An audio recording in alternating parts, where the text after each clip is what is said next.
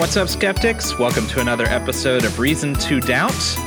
I'm your host, Jordan, and with me is my co-host, Jared. How's it going?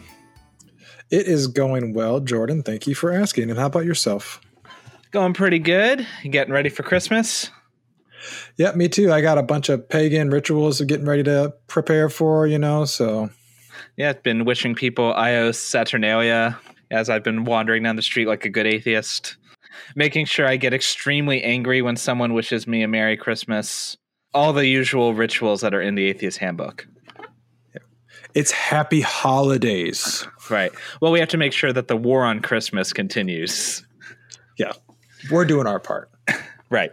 So today we're going to be talking about Christmas, as you probably gathered, and we're going to be examining the claims often by atheists, though not necessarily, I've heard it from religious people too, that Christmas as we know it today is nothing but a pagan holiday.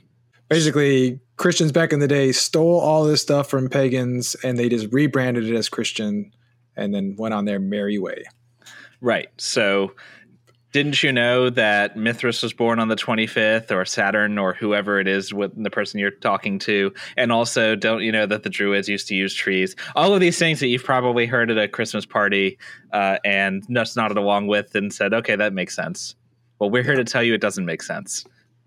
So before we do that, though, we're going to tell you about a false equivalence fallacy, which is the fallacy of the day. So the false equivalence is pretty straightforward. It's when someone asserts that two or more things are the same, they're equivalent, and that is false, hence false equivalence. Usually they share some characteristics, but they don't share all characteristics or all relevant characteristics, and there are notable and relevant differences between them. Yes. Sometimes this is done to make it seem like two opposing sides of an argument hold equal weight when really they don't do that. And a common thing that, the layman way of putting this is people are comparing apples to oranges. Right, because apples and oranges are both fruit, but they're significantly different, and perhaps you shouldn't compare them. Right. Yeah. Unless you're comparing like fruits, I guess, in which case it's fine. Yeah, but at that point, the fruits right. Another way to put it was like Mr. X committed murder, Mr. Y once littered, therefore both are criminals. Which may technically be true. However, if you're saying therefore they're the same, like they're both criminals, we should treat them the same. Correct. That's obviously a false equivalence because one is significantly worse. Obviously, the litterer far worse. Yeah, we don't want no littering around here. So yeah, take care of Mother Earth. But speaking of Mother Earth and vaguely pagan sounding things, it is the 15th of December when you guys are, or when this is released. I don't know when you're listening to it. And since Christmas is coming up, let's talk about Christmas. Specifically, like we said, the claim that Christmas is a pagan holiday. And I've heard this mostly from atheists, like we said. I've also heard this from some very fundamentalist Christians who have gone so far as to say, like, you shouldn't celebrate Christmas because it's a pagan holiday. Yeah, surprisingly enough, I have heard that as well. But, it's important as skeptics that we examine all claims, especially ones from our own side. And even those ones where you may take it at face granted, like, hey, that sounds plausible, but we still need to look into it because as we will see, it may or may not hold water. Right.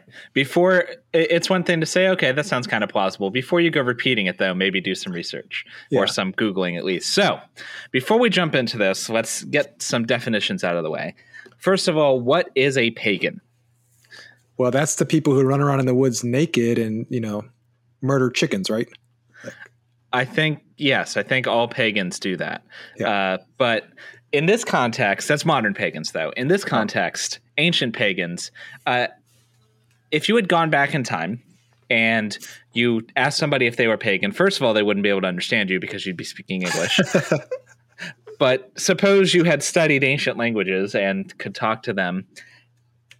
In the ancient world, like the early Romans or maybe during Jesus' time, no one would have understood what you meant when you said pagan. Like, am I pagan? it would have been a strange thing to say because there was no pagan religion. Basically, pagan is a term that we use and ancient people a little bit later used to reference anyone who wasn't Jewish or Christian. So you were either Jewish, Christian, or pagan. But that pagan covers a lot of territory. Yeah, a lot. Like basically every other god besides the Abrahamic God. Like, right, which it almost shows like history being written by the victor. The fact that every god of all of the local cultures over the entire tapestry of the world, they're just lumped into one thing, which is something to remember. Pagan culture was extremely pluralistic. Every single place they were gods, without, you couldn't possibly count them all. Gods all the way from the hearth to the individual household, to the city, to the nation or people, gods of the field, gods of the forest, gods of the rivers, gods of the trees, gods all over the place. And there was no one way to worship the gods. You could have there wasn't a church of Saturn that dictated how Saturn was to be worshipped and enforced their rule.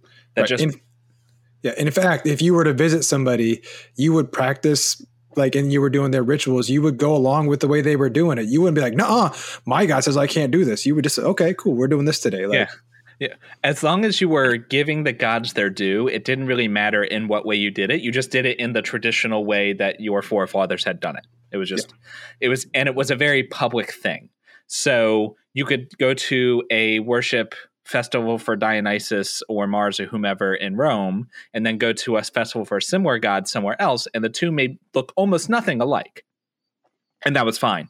It was also common for the pagans to borrow gods. And I don't mean like they're stealing gods like, oh, you have a god of the field, we have a god of the field too. They're probably the same person, And it was just fine. Like they were super chill about it. Yeah. All they cared about was that you did in fact honor the gods. Right. In fact, if you look in the Old Testament, you can see this very clearly in the Old Testament narrative, is that the Abrahamic God, Yahweh or Elohim or El, whoever his name is at the time, would get really mad at the Hebrew and the Israelites for doing that very thing, So.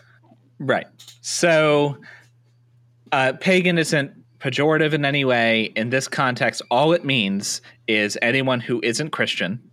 But you have to keep in mind, it'll be important for this conversation, it covers a huge variety of cultures and customs, not just by region, but also by time. How a certain festival or worship was done, 300 BCE may be different in 200 CE.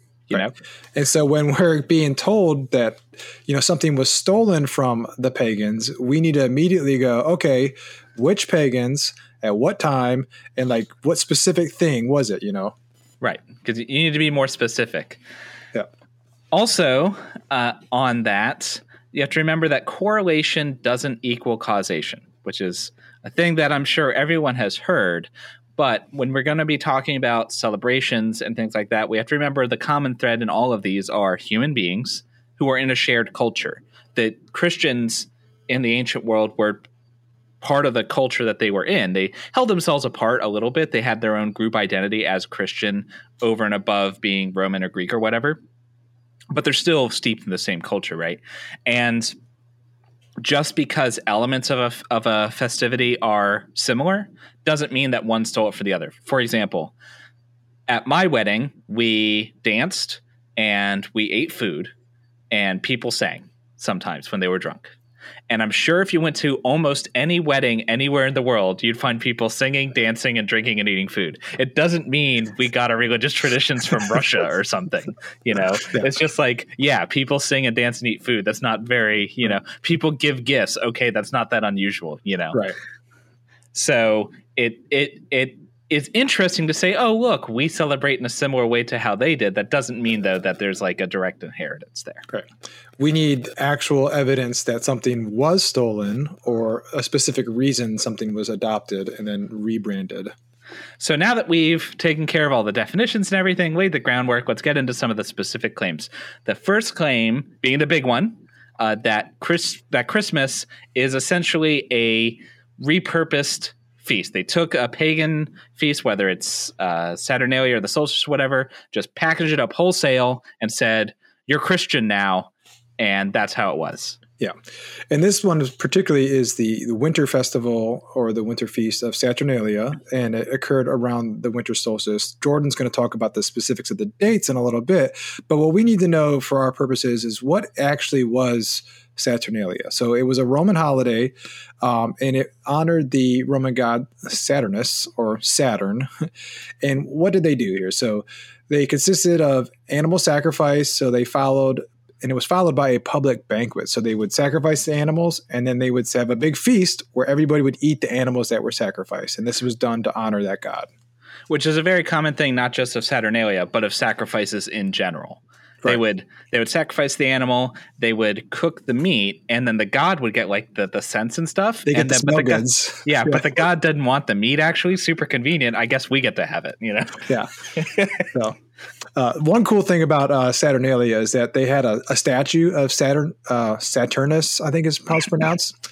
But they would put him on a couch so he could like chill with them and enjoy everybody eating dinner together and getting drunk. So right. The holiday as described in ancient sources, and again, varied from place to place, but the way it's described in ancient sources is a very festive, flamboyant affair.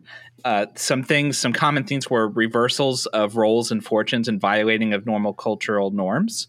So the patrician class would normally like wear a toga, which was the sign of their wealth and prestige. They would get rid of the toga and wear a more like brightly colored festive outfit.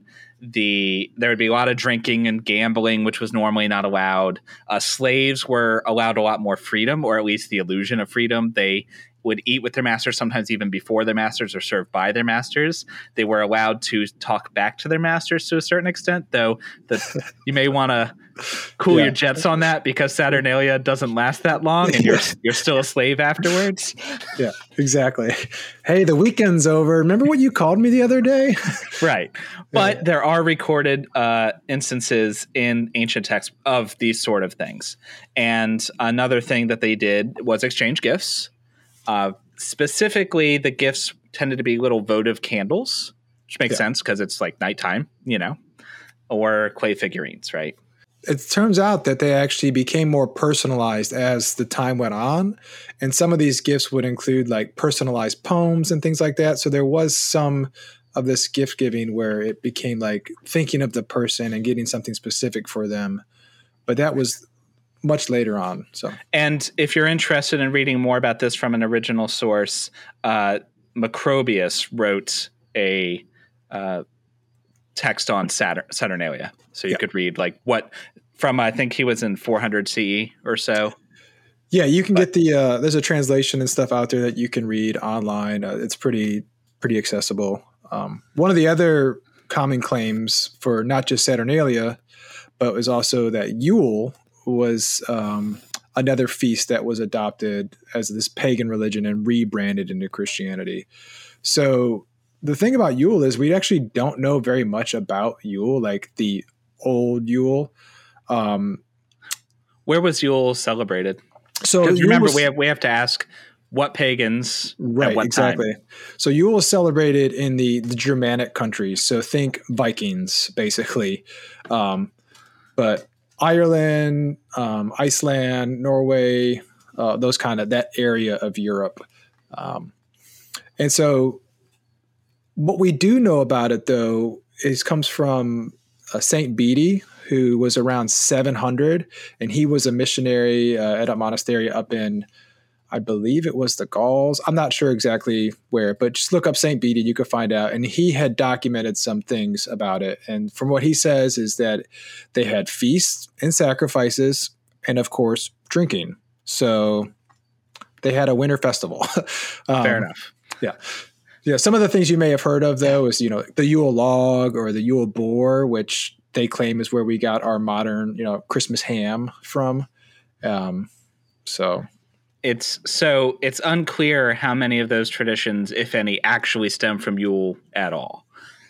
And so those are the two major festivals that it's claimed Christmas was a repackaged version of. But if you listen to us describe them, they don't sound very much like Christmas, at least not the Christmas we have right now, for sure. Yeah. How many Christmas celebrations have you done outside of like an office party that are just like drunken debauchery in the streets? You know? Hey, somebody get the bowl. Like, right. So yeah. Other examples of traditions from Saturnalia. One that I thought was fun was the Lord of Misrule or the Lord of Mischief, who would be like basically a party goer would be crowned king of the party, and they could like give orders to other party goers. Seems like a fun game. Definitely nothing I've ever done at Christmas.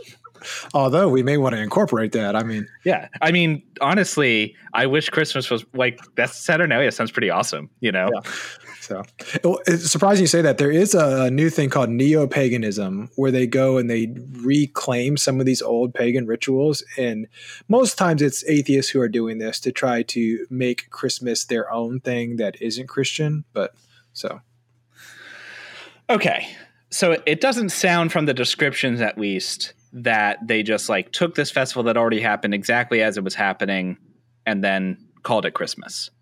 But what if they just took the date? Like maybe they said, okay, we're not going to celebrate Saturn anymore. Now we're going to do our own Christmas thing, but we're going to do it at the same time.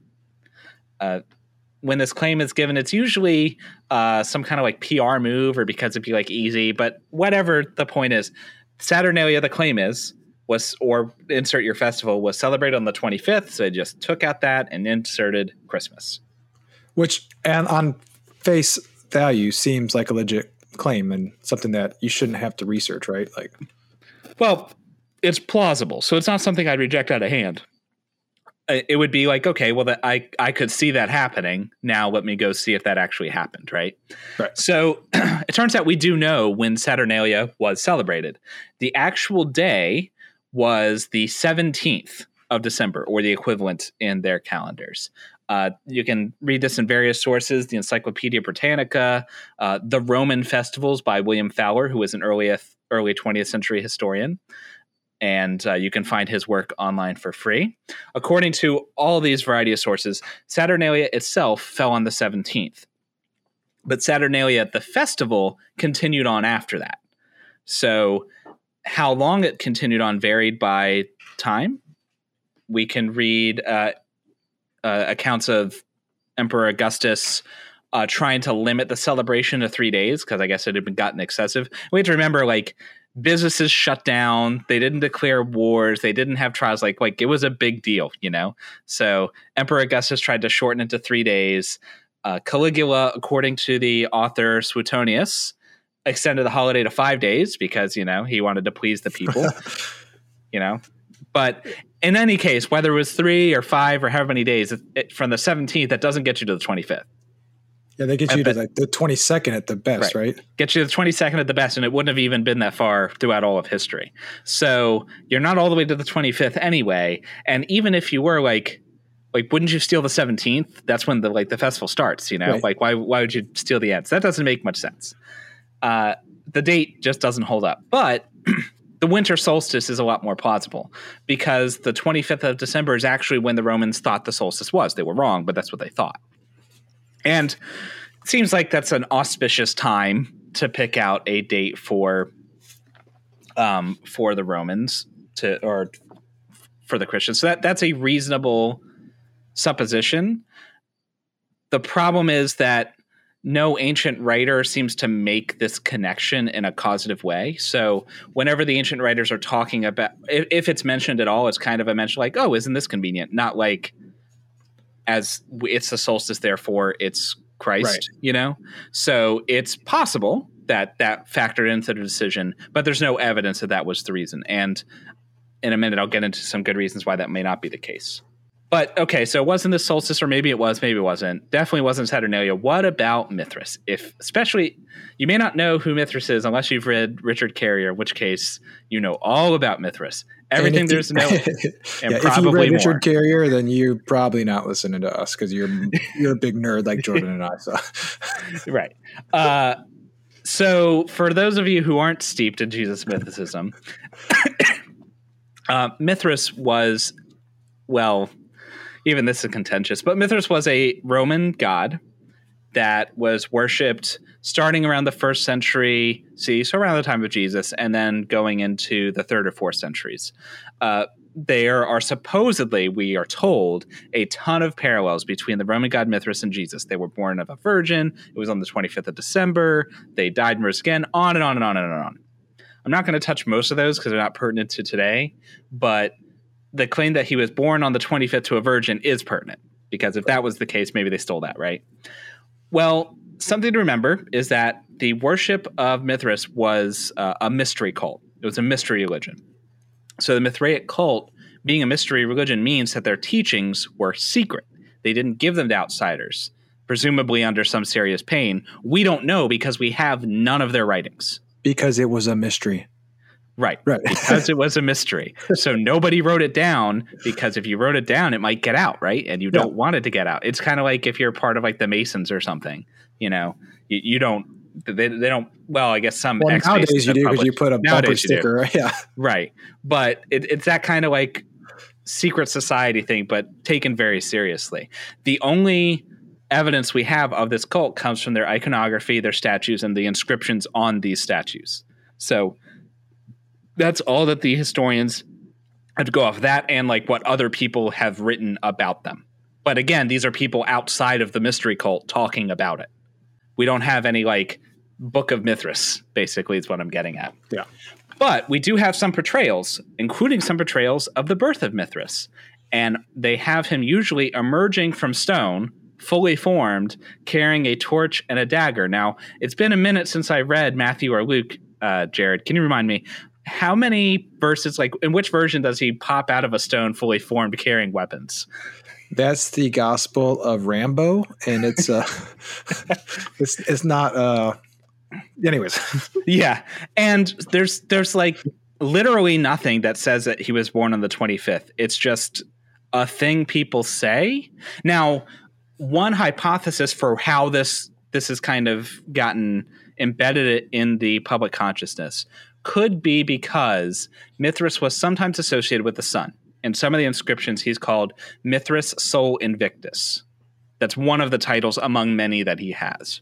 And there is a feast dedicated to the birth of Sol Invictus on the 25th, maybe. There's like one reference centuries after the fact about a birth of a sun god, maybe on the 25th. It's pretty flimsy evidence, but at least there is a reference. Okay. So the problem is that Sol Invictus is a totally different god. And I know that sounds confusing. Mithras Sol Invictus and Sol Invictus are two separate people, but they are. And we know they are because Sol Invictus and Mithras Sol Invictus are literally pictured sometimes next to each other like they're talking. They're different gods. Sol Invictus, incidentally, was the god that Constantine worshipped prior to converting to Christianity. And I think Constantine's father as well.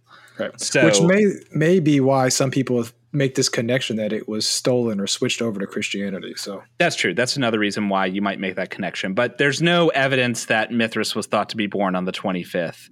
That's at best a misunderstanding of the evidence that we have.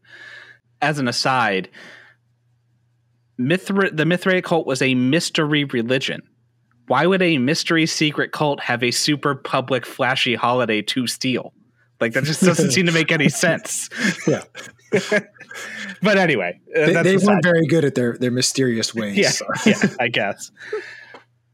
So another problem. So we've seen some issues, some misalignments. Another problem with this narrative that the Christians stole this birth date and slapped on Jesus is not all Christians celebrated the birth of Jesus on the 25th. First of all, the earliest Christians didn't celebrate the birth of Jesus at all. In fact, one early church father, Origen, publicly mocked the celebration, like birth celebrations, as like a pagan ritual that he didn't want any part of. The Eastern Church has settled on the date of January 6th, which, if you'll get out your calendars, is not December 25th. And so the claim even that like the Christians, like as a monolithic thing, picked the 25th, like that doesn't work because they definitely didn't. Right. So it's possible that some Christians co-opted Saturnalia in the West or whatever date you want to give, and the ones in the East just didn't get along. Okay, maybe that happened. But there's another hypothesis that seems to explain the evidence a little better.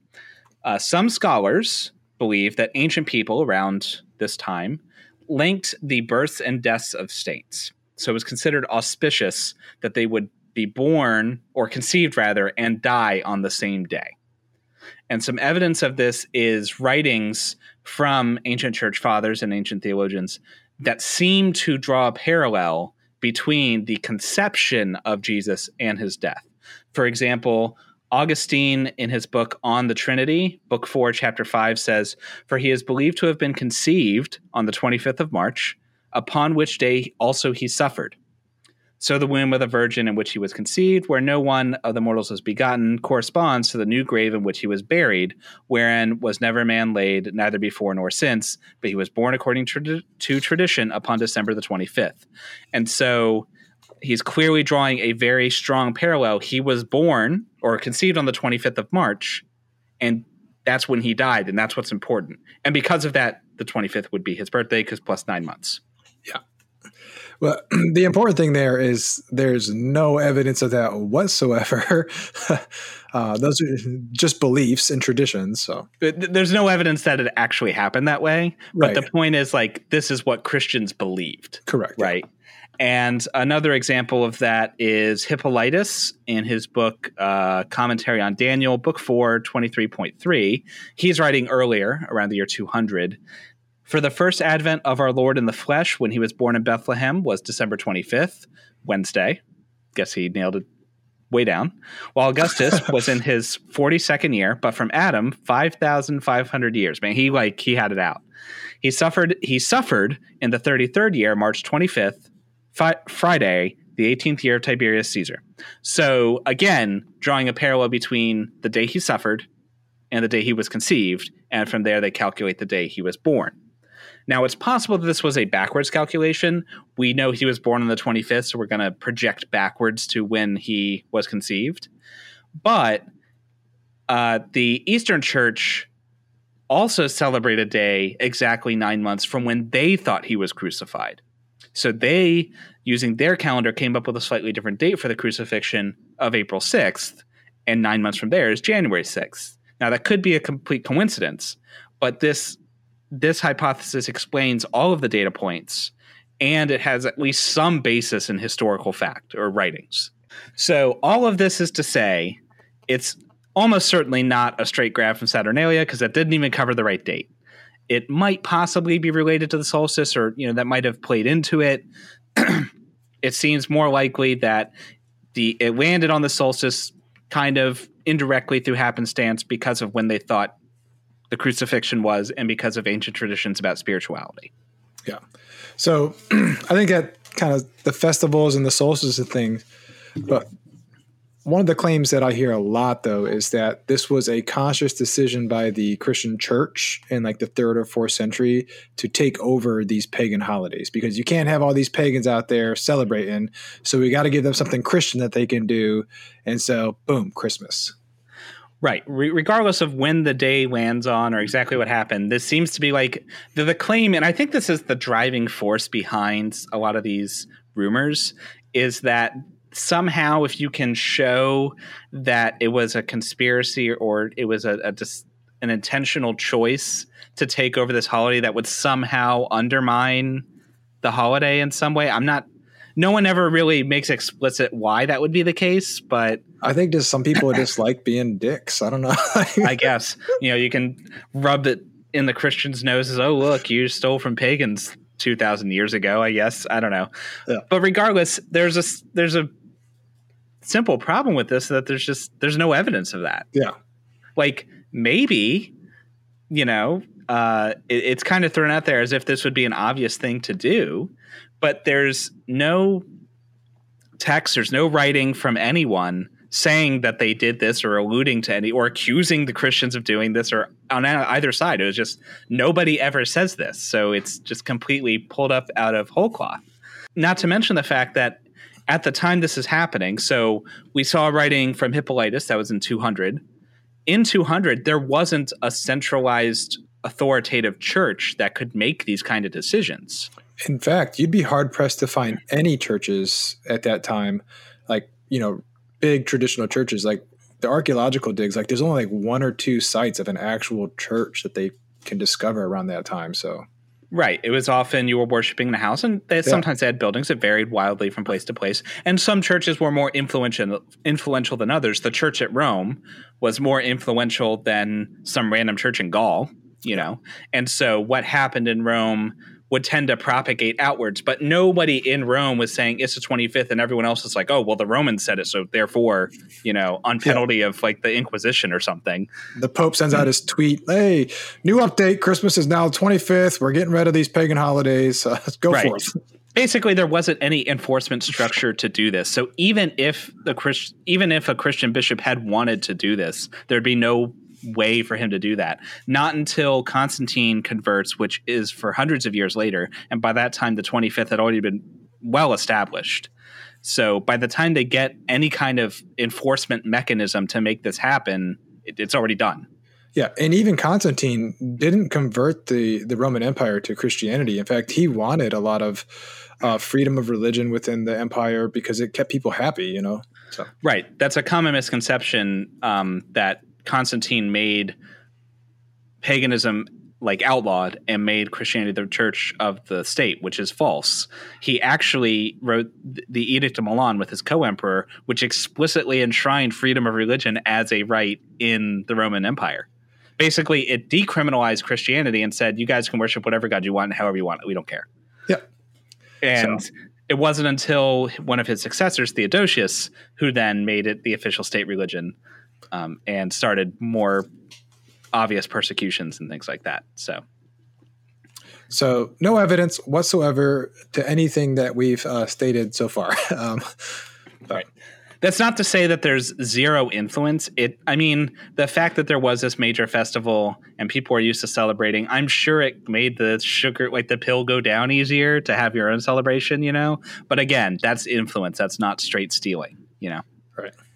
And there's also, I wouldn't be surprised. I've heard of inscriptions where a person is beseeching to Zeus and Thor and Jesus and like just any god who will listen. So it also wasn't this start. Like a lot of Christians did cease their worship of pagans. They were punished for this for exactly that reason. But I'm sure there were also Christians who like.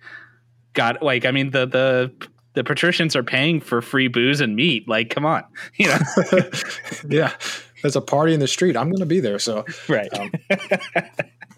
Yeah. Well, the other thing that we've heard made claims about is that, you know, Christmas decorations were actually just things adopted from these pagan things. So like maybe the actual holiday wasn't, you know, a direct steal, but the things that we do at Christmas time were stolen from these religions, right? So one of the examples is decorating with holly or evergreen trees.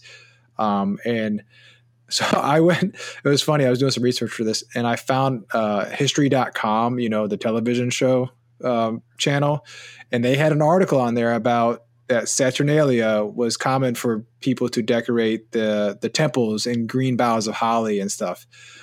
Well, I mean, if the History Channel said it, it must be true. It's got to be right? Yeah. For sure. Well, the only problem with that is, once again, there is not a single shred of evidence that they used to decorate the temples on Saturnalia with, you know, green boughs of holly. So it's just.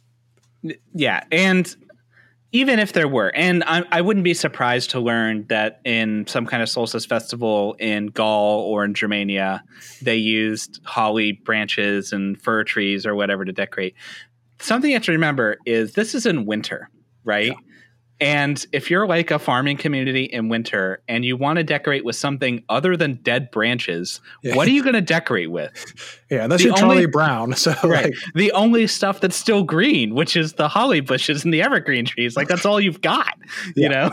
So even if there was evidence of this, I would argue that's not necessarily stealing, because it's like this, it would be stealing in the same sense that the Mayans stole from the Egyptians when they both built pyramids. It's because they're both building the same thing with the same laws of physics. Yeah. Well, these guys are all decorating in winter, you know, like what else are you going to do? What else are you going to use? Exactly.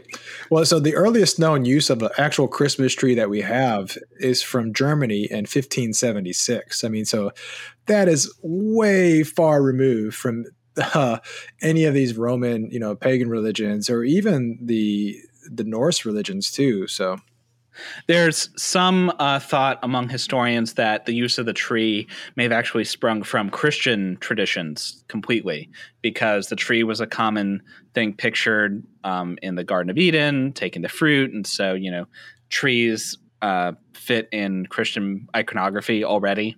Right. So imagine you're pulling on a Christmas play and you want to depict a green tree with some red fruit on it.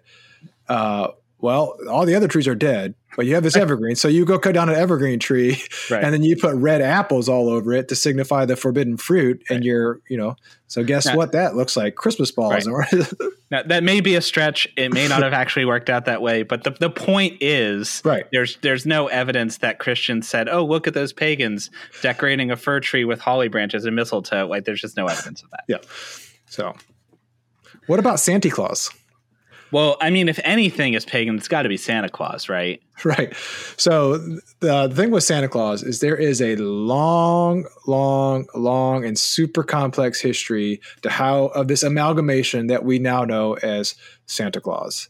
So we'll just give like a brief overview, because you could literally spend like an entire coursework in your graduate studies learning about Santa Claus. It's that much stuff. But the earliest known person that we come to know as Saint Nicholas is actually Saint Nicholas of Myra, and he supposedly lived around 270 to 340, so the end of the 3rd century, beginning of the 4th century. And the earliest mentions that we have of him is from a Byzantine historian named Procopius of Caesarea, I think, but he was writing around 560, and it was only a mention that Constantinople was dedicating a shrine to St. Nicholas. So the only mention we have up to history at that point is that Constantinople was decorating. That's it. And then the next mention we have is in 600. So this is over 200 years after he supposedly lived. At 600, that would be close to like 300 years. Well, yeah, I guess if you go from the day he was born. So, I mean, like, it's a long time removed, right? So a lot of stuff. And all that is just a passage saying that this other St. Nicholas, who was not St. Nicholas of Myra, but St. Nicholas of Sion, visited the tomb of St. Nicholas of Myra, which is – so anyways. So one St. Nick visited the tomb of another St. Nick. Exactly, yeah. So those are only two brief mentions we have in history up until you get to around 840, where Michael the Archimandrite, and he gave a account of St. Nicholas's life. But this account that he gave is actually it's very crazy. It's just full of like all these miracle stories. It's mostly fiction. There's hardly any relevant thing in there that has to do with history. Hang on. Which St. Nick, though? Oh, so St. Nick of Myra. Of Myra. Okay, so definitely not Sion. Right. So the story goes that St. Nick of Myra, the first St. Nick, is the origins of our Saint Nick that we have now. Okay. And so the way that they get there is that this Michael the Archimandrite, I don't even know how to say that, but some of the stories from this account of his life are actually pretty crazy. And one of them is that he would sneak out at night with this large sack of gold coins and give it to like these young girls and like hide gold coins. It's really weird. That sounds creepy as hell, man. It's super weird, super creepy. But apparently this was a very popular story during the Middle Ages, and people kept retelling it about St. Nicholas going out at night and secretly giving out gold coins. And so if you... Hey, little girl. Yeah. Like some money? Would you... So that's where the Middle Ages were weird. That was very weird.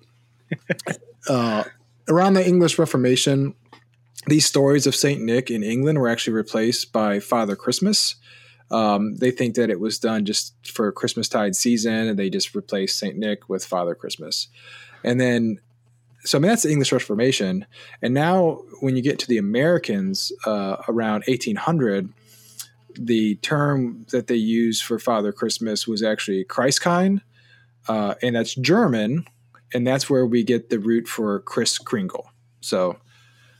but the earliest depiction we have of what we would consider a modern Santa Claus, so like Whitebeard, reindeer, all that stuff, isn't until 1821, And through this entire tale, what you may have noticed missing is any pagans at all.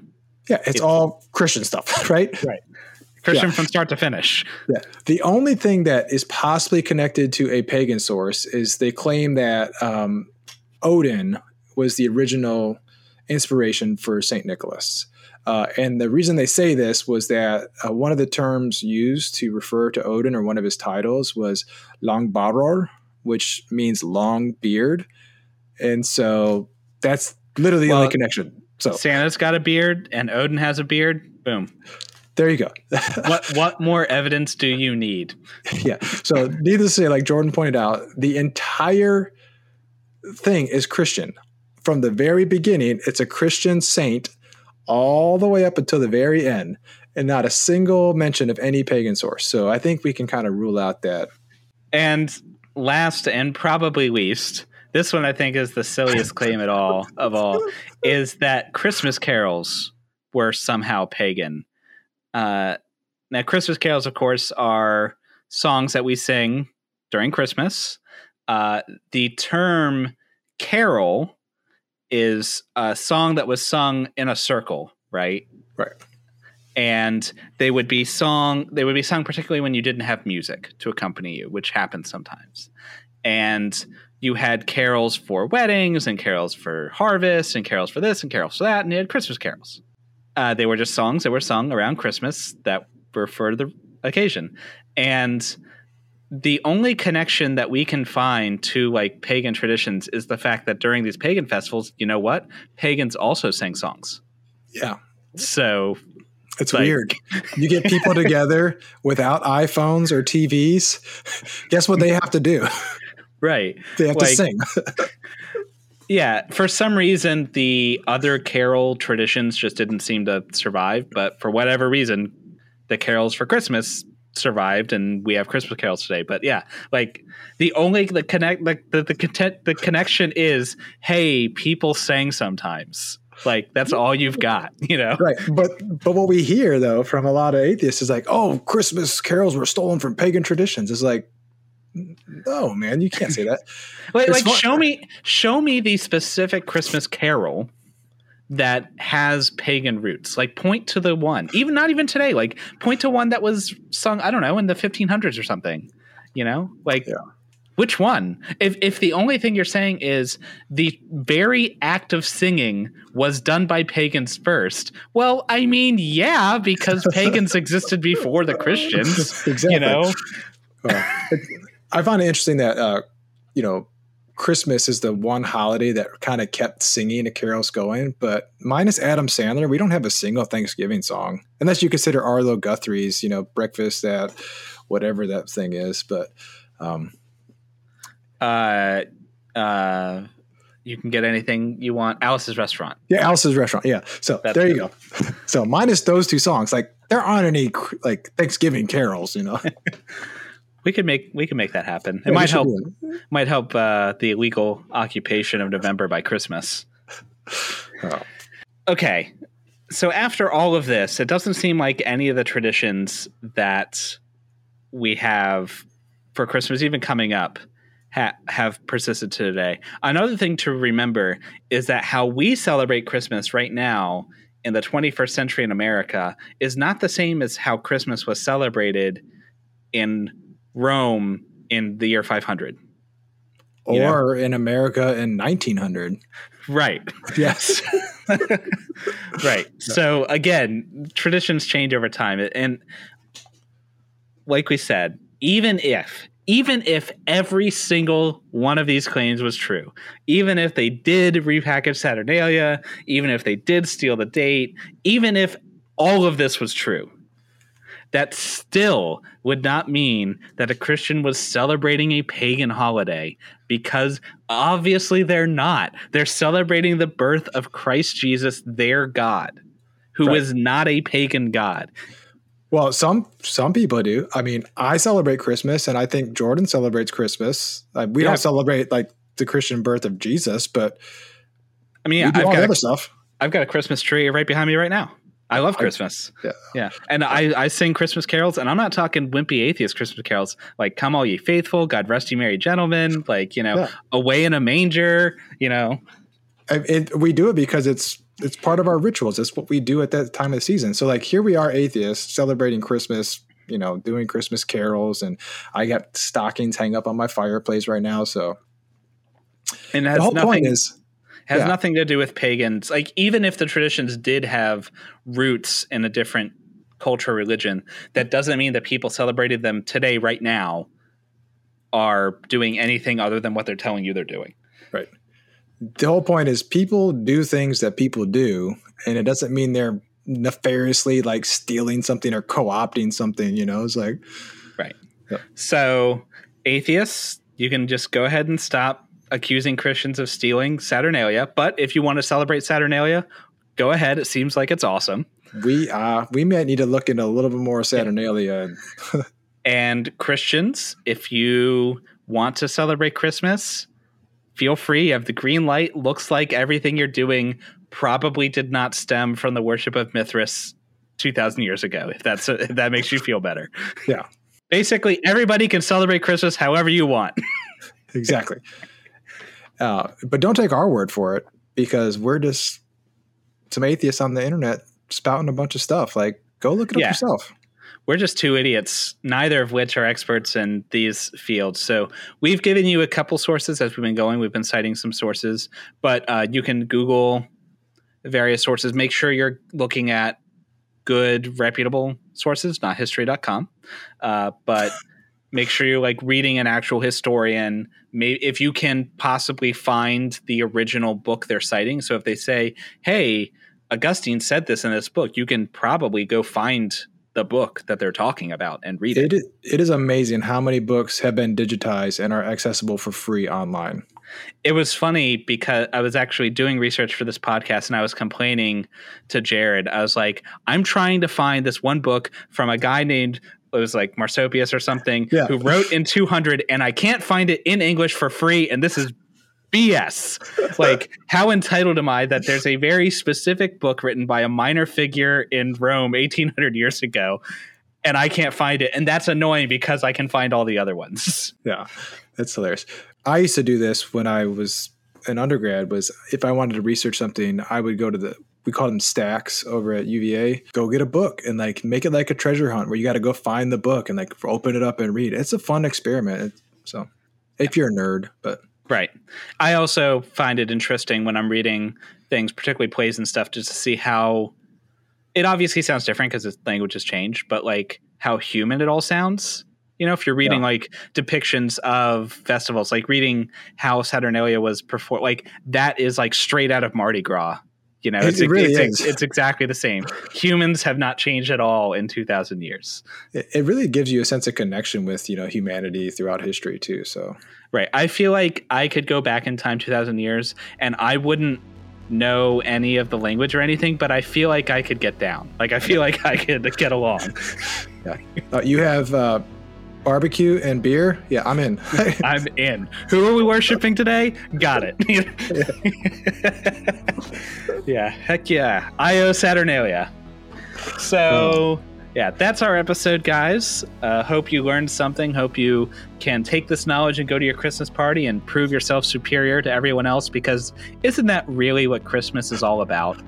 I mean, you got to give, your self-righteousness to everyone you meet. So, right. What is the point of knowing things if you can't lord it over other people to show that you're superior? Really? When you're doing that, make sure you tell them where you learned all this stuff. Direct them to our podcast if they don't believe you. If you think someone else might find it interesting, share it around. All those sort of things really help the channel.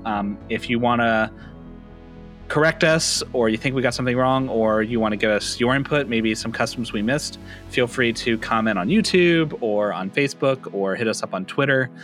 We read all of those comments, even if we don't respond to them. And if you have an idea of what we should cover next, we're always looking for new topics. I believe the next topic we're going to be talking about is horoscopes. Yeah, we're going to be getting our horoscopes read, and we're going to figure out what's in the store for us in the future. So. Right, we are going to literally predict the future live on air, so don't miss it.